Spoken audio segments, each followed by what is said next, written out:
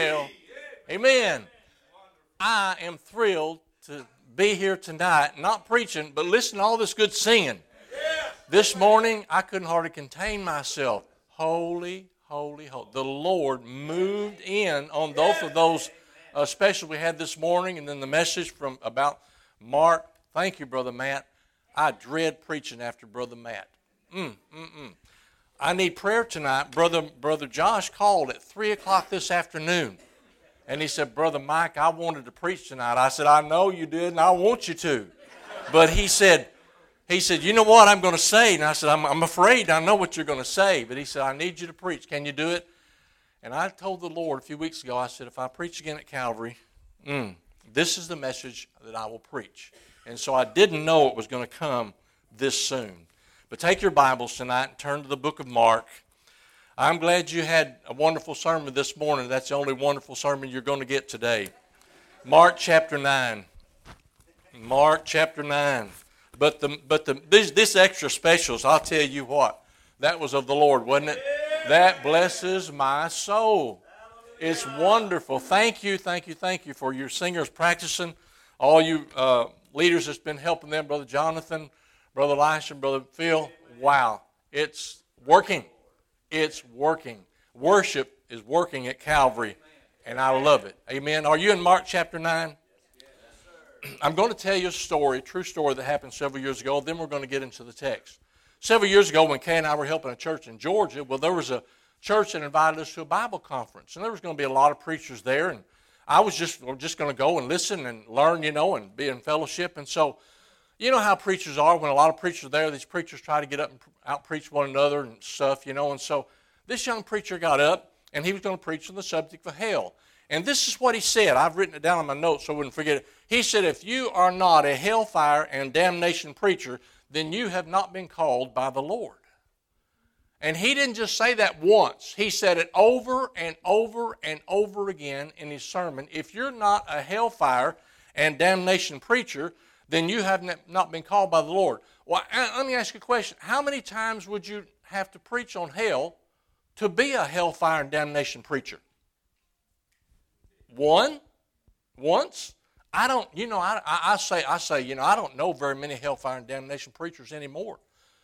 You just don't. That's not their subject anymore.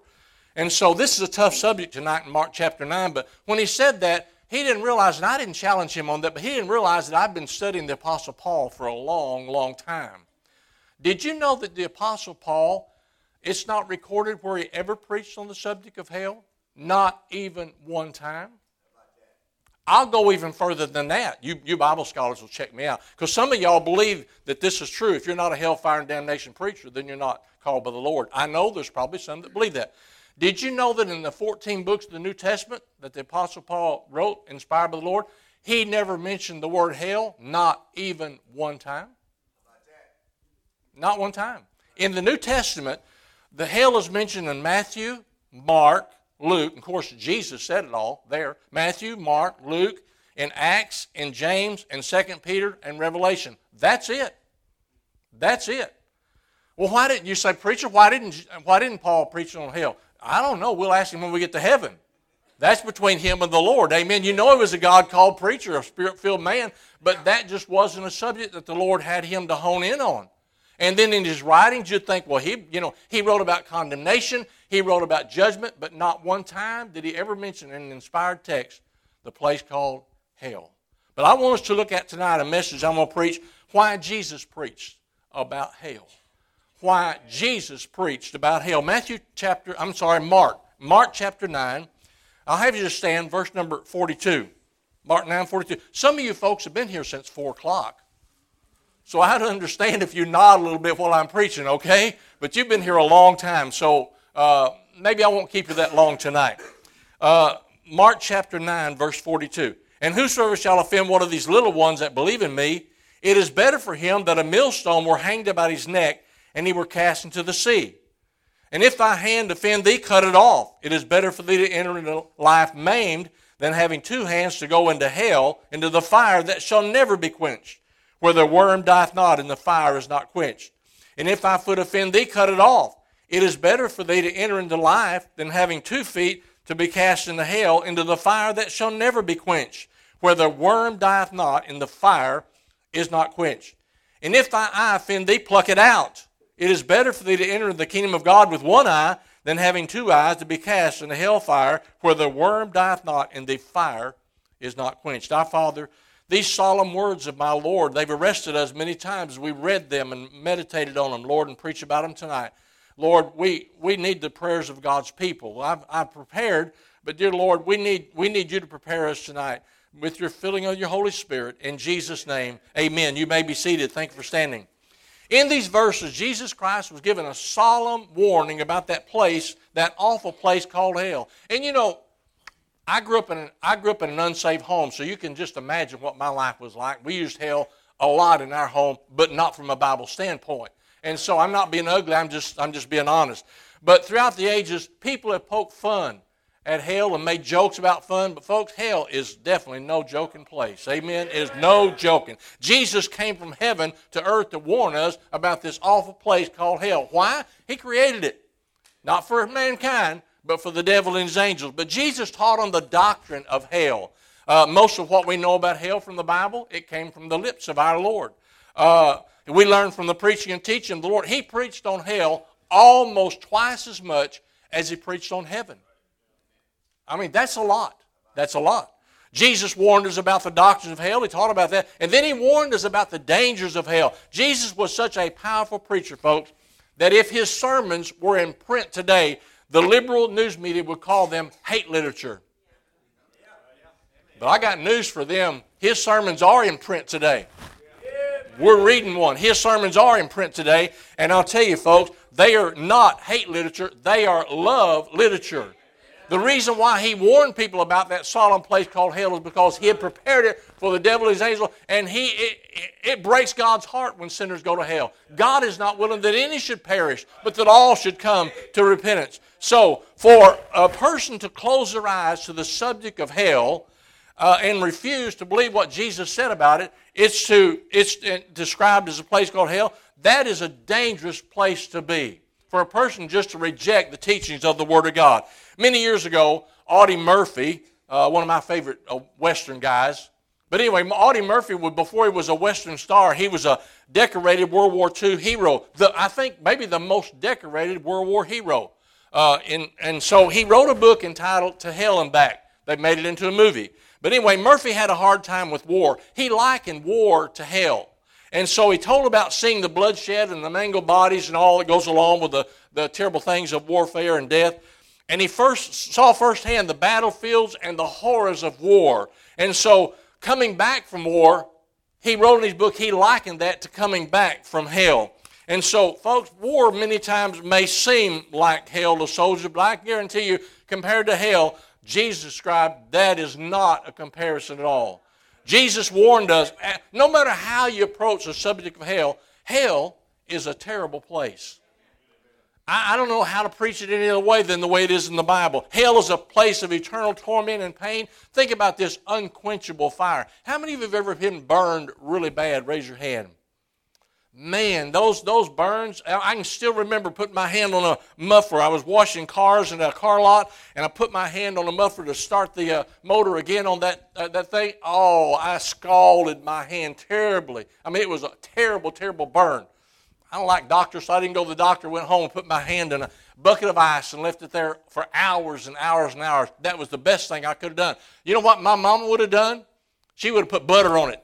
They just set it on fire. That's what Mama did when I was growing up. But it's better to put it in ice water. Take it from somebody who knows. But hell is a place of eternal torment and pain, unquenchable fire. I cannot imagine that. Imagine a burn just continually burning and burning and burning. Young people think about that burning forever and ever and ever. Adults think about that burning forever and ever. Hell is a place of terrible memories and horrible thirst. The rich man said, Lazarus, send Lazarus. He may dip the tip of his finger, just the tip of it. I just want one drop to cool my blasphemous tongue. Just one drop is all I need, but not even one drop of water in hell. Can somebody get us a little bit of air going? It's stuffy in here, and it's hot up here. Amen? I'm preaching on hell, but it's hot up here. Hell is a place of eternal separation from Almighty God. Hell is a place, like I said, prepared for the devil and his angels, but also for all those who reject Jesus Christ as personal Savior. It breaks God's heart. God is not willing for people to go to hell, but because they choose not to accept Christ as Savior, they buy their own ticket into that place called hell. But why did Jesus preach about hell? I've got 3 points. Number one, because hell is an existing place. Hell is real. Hell exists. In verse 42 and 43, and whosoever, these are the words of the Lord Jesus, and whosoever shall offend one of these little ones that believe in me, it is better for him that a millstone were hanged about his neck and were cast into the sea. And if thy hand offend thee, cut it off. It's better for thee to enter into life maimed than having 2 hands to go into hell, into the fire that shall never be quenched. Our Lord Jesus taught very plainly that there is a heaven to gain and a hell to shun. Think about it tonight, folks. His solemn, repeated messages on hell and the subject of hell, he warned people of the future judgment of those that would be damned and lost forever and forever and forever and forever. Old Testament, I didn't give you that many in the Old Testament, but I'll give you a few tonight. Old Testament writers wrote about hell. I have them in my notes. You won't have to turn there. Moses wrote about hell in Deuteronomy 32 and verse 22. In reference to God's anger, this is what Moses said. For a fire is kindled in mine anger and shall burn to the lowest hell. The lowest hell? Is there layers? I don't know. To the lowest hell. To the bottommost, maybe the hottest place called hell. Job wrote about it in Job 11 verse 8. The wisdom of God is deeper than hell. I'm glad it is, aren't you? I'm glad. I'm glad we have a merciful God. David wrote about hell in Psalm 18 verse 5. The sorrows of hell compassed me. When Saul was chasing him for that year or however long it was, he was running, and he said, there's a step between me and death. But the sorrows of hell, he knew he wasn't going to go to hell, but the sorrows of hell, maybe he compared war to hell like Audie Murphy, the sorrows of hell compassed me about. Isaiah wrote about it in Isaiah 28:15. The wicked have made an agreement with hell. Now, folks, I'm not a Bible scholar. I'm a preacher, former pastor, but I'm not a scholar. But I read these words and I think, man, we need somebody to dig out the deeper nuggets and truth of God's Word. The wicked have made an agreement with hell. I've witnessed to people who just seemed like they were in a hurry to go to hell. I've witnessed to old men and young men. I've witnessed to people who just, I think it's all a front when they say, I'm going to go to hell and have a party with all my buddies. Even if you go there, you won't see your buddies. Isn't it outer darkness? People make fun about hell and they say, I'm going to go. But I'll tell you, on their deathbed, they change their mind. Not many people want to go to hell from a deathbed. But hell is an existing place. And Jesus, Jonah wrote about it in Jonah chapter 2, verse 2. Out of the belly of hell cried I, and thou heardest my voice. I guess he thought that was like hell, didn't he? The mountain compassed him apart. Can you imagine what an awful time it would be to be in the belly of a whale for 3 days and 3 nights? Of course, a picture of Jesus being in the heart of the earth 3 days and 3 nights. But I'll tell you, when he got out of that whale's belly, he hit the road, didn't he, to Nineveh. Yeah. Can you imagine all his skin would be bleached completely white? There'd be no hair on his body. When he walked into town, all he said was, God's going to destroy this town in 40 days. That was his message. Yeah. That was his message. God is going to destroy this place in 40 days. And the whole town turned to God. The whole town, from the king, he put sackcloth on the animals. The whole city turned to God because of one backslidden preacher who had run from God. Amen. There was revival there in spite of the preacher, wasn't there? Amen? But hell is an existing place. And then number 2, hell is an enlarged place. Let me read this to you. Isaiah 5, verse 14. The Bible says, and there's a phrase in there. Well, I'm going to read the whole verse. Therefore hell hath enlarged herself, and opened her mouth without measure, and their glory, and their multitude, and their pomp. And he that rejoiceth shall descend into it. Folks, what an unusual verse of Scripture.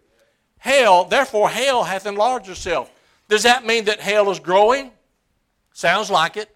Does that mean that hell continues to spread out? Does that mean that hell is swelling? Hell hath enlarged herself. Today it seems like people unknowingly or even unwittingly or just ungodly seem to be in a hurry to go to hell. But folks, hell hath enlarged herself. I read this recently. This is a recent statistic. A new study shows that 1/2 of Americans cannot definitely say that there is a God. 1/2 of Americans? That's about 175 million people living in these states that not sure if there's a God or not. Where is their soul in the balance as far as salvation is concerned?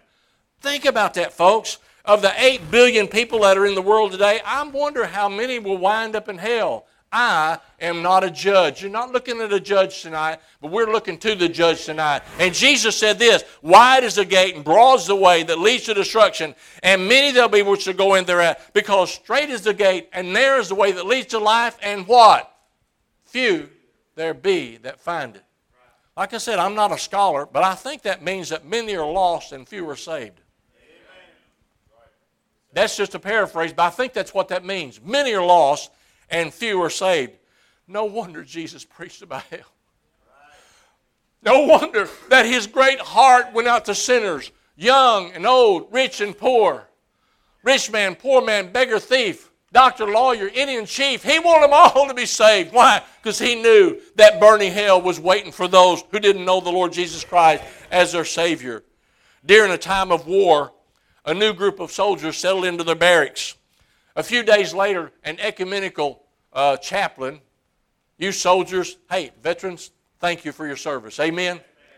But you soldiers will identify with this. A few days later, an ecumenical chaplain came in and gave them a religious speech. After speaking, the chaplain asked if there were any questions. One young soldier stood at his feet and he said, Chaplain, he said, I have a question. He said, yes, sir. He said, what's your question, young man? He said, do you believe in hell?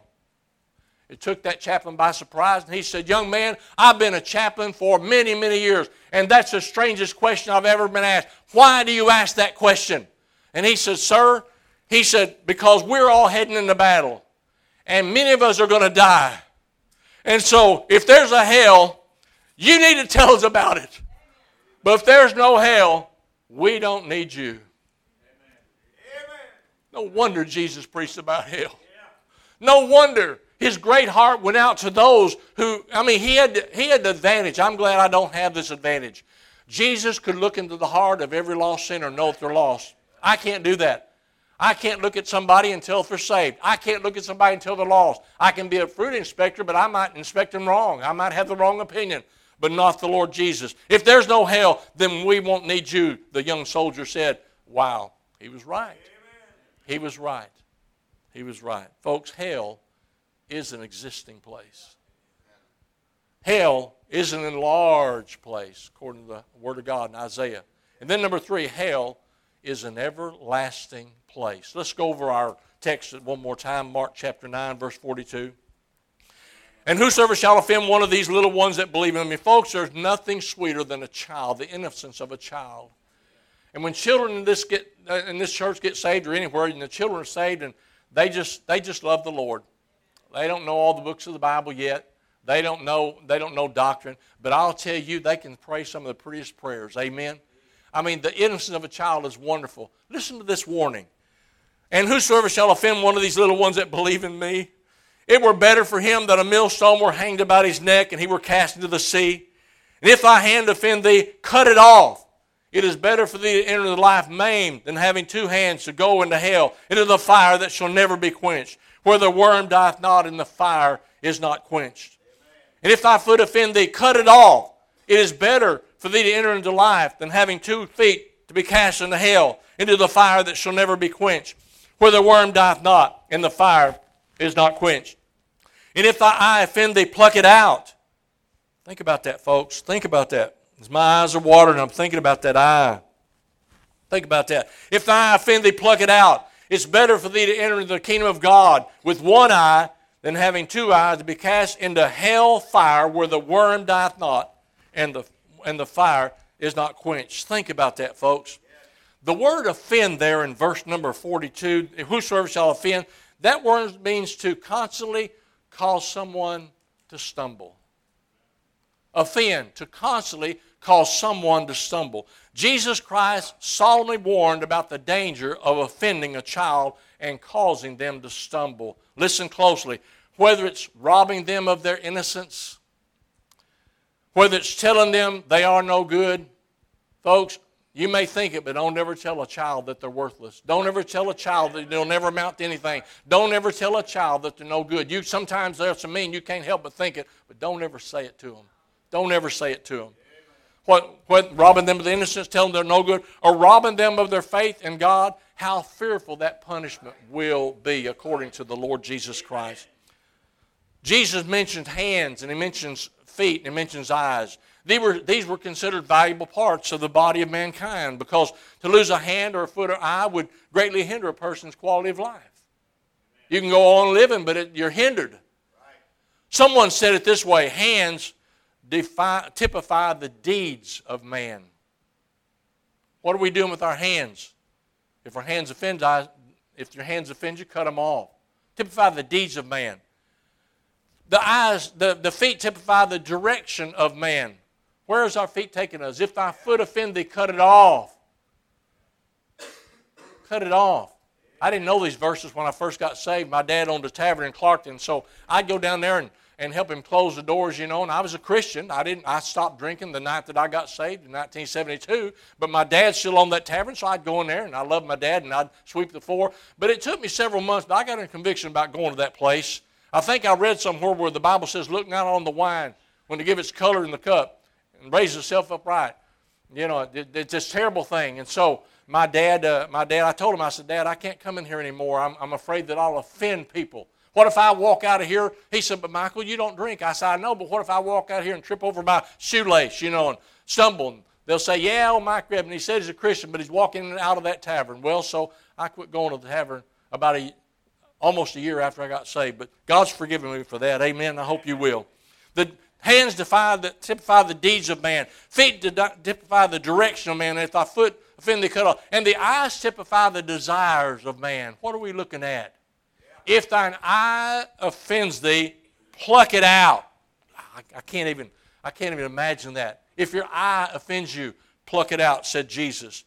Folks, there's no way to dilute these words and these phrases and these sentences about this awful place called hell.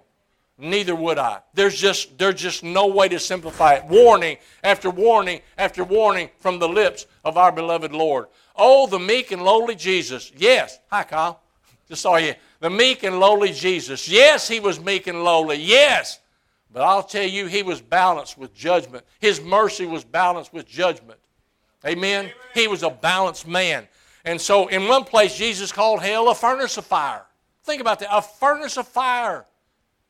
I used to live in Ashland, Kentucky, and we'd come by the Kentucky Steel there, and it would be way off the road. The factory was way off the road. But when we'd drive by on Sunday nights and Wednesday night, I could almost feel the flame from that furnace out there at Kentucky Steel, Kentucky Electric Steel it was called. Think about that, folks. He called a furnace of fire. In another place, he called a place of outer darkness.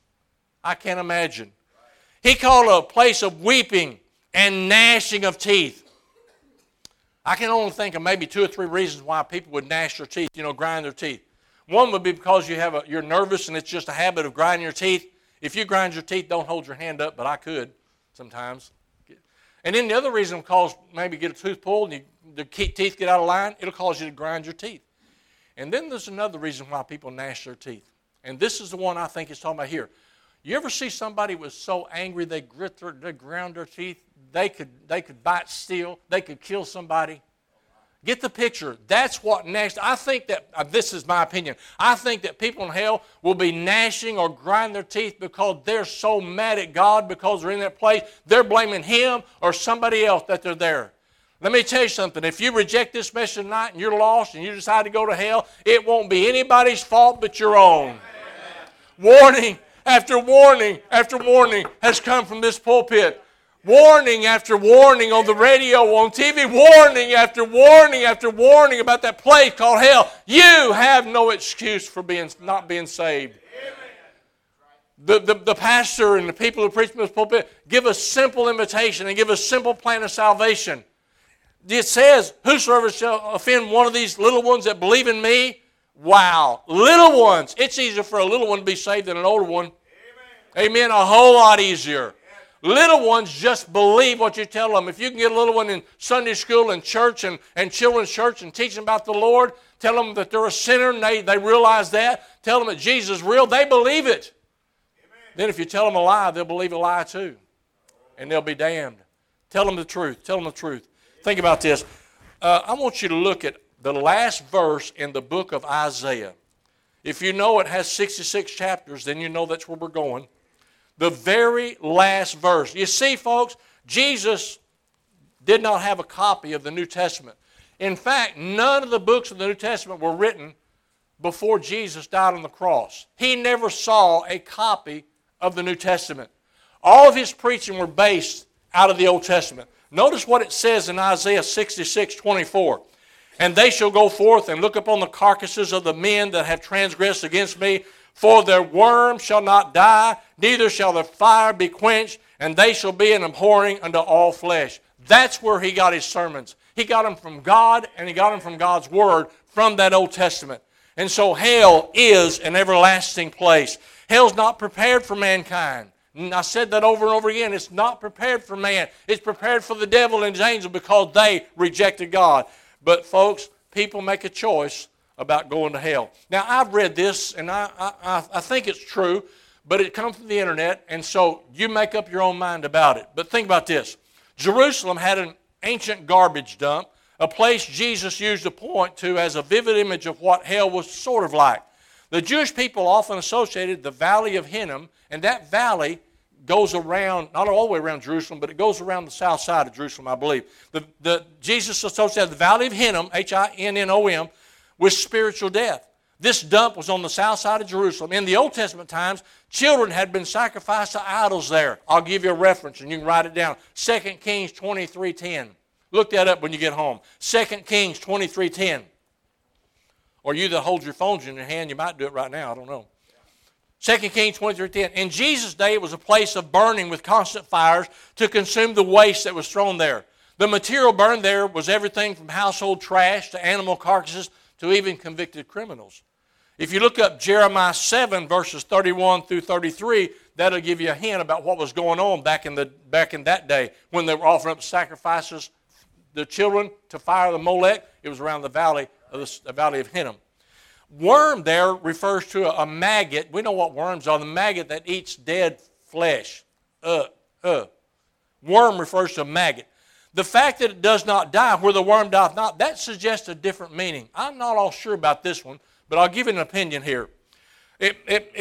Both the verses in Isaiah 66:24 and Jeremiah and 2 Kings say the worm, that may mean the unbeliever brought with them into death. In other words, a conscience.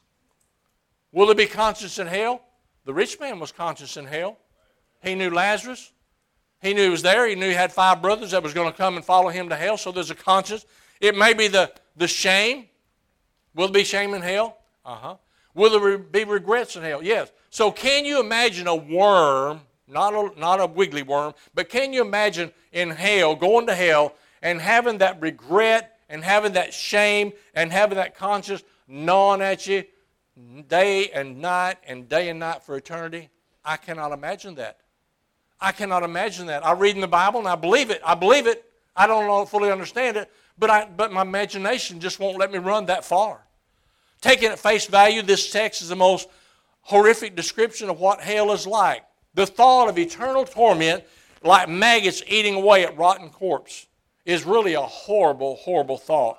Folks, hell is so awful that Jesus, speaking figuratively, said it's better to cut your hands off, to cut your feet off, and to pluck out your eyes than to go to hell.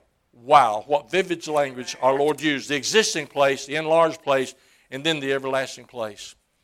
I'm winding it down. Here it is tonight, folks. Many times now, last words of people who are dying are important. Some say that dying people don't lie. So here's some last famous words of some saints of God.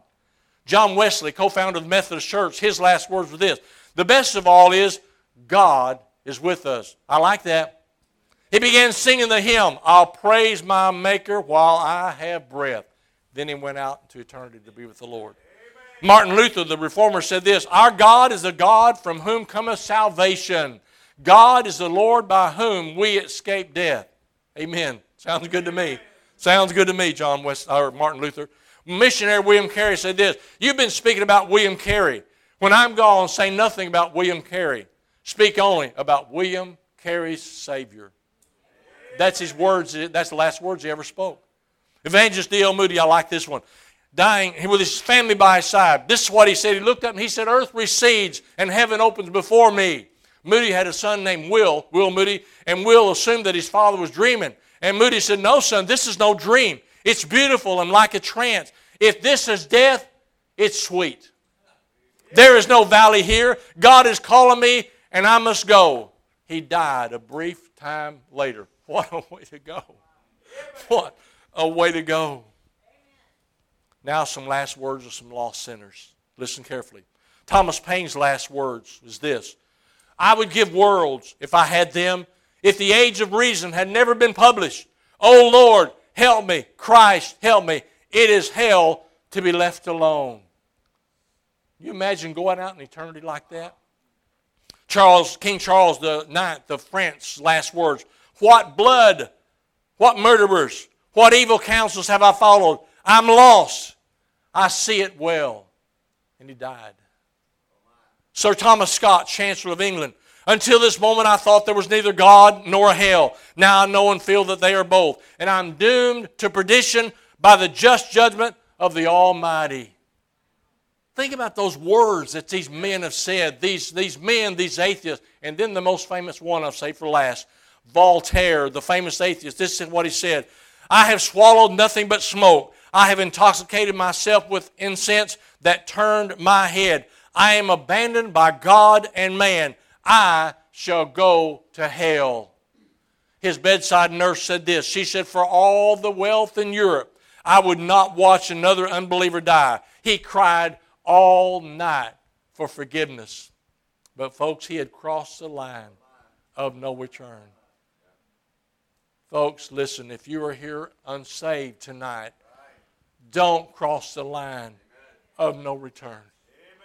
Don't cross the line of no return. Hell is an existing place. It's real. It's not a figment. It's not a fable, and not a figment of man's imagination. It's not a fable. It's real. Hell is an enlarged place. It just keeps growing because people are determined that they're not going to let Christ reign over them. And then hell is an everlasting place forever and forever and forever. Let's pray. Our Father, your word is real. Hell is real. Oh God, help us. Help us who are believers here tonight to realize that we've got family that's headed there. We've got friends and neighbors that are headed there. God, have mercy on our wee little witness, dear God. Do a work in each of our hearts tonight, dear Lord. The congregation seem to have listened well. If there's any one soul, more than one soul, one religious church member tonight that's trying to hang on to a profession without possession, trying to hang on good works or good deeds that'll just send them to a hotter hell, oh God, let them come and fall at this altar and cry out, what must I do to be saved? Heads bowed and our eyes are closed. Come and we'll begin the invitation, Brother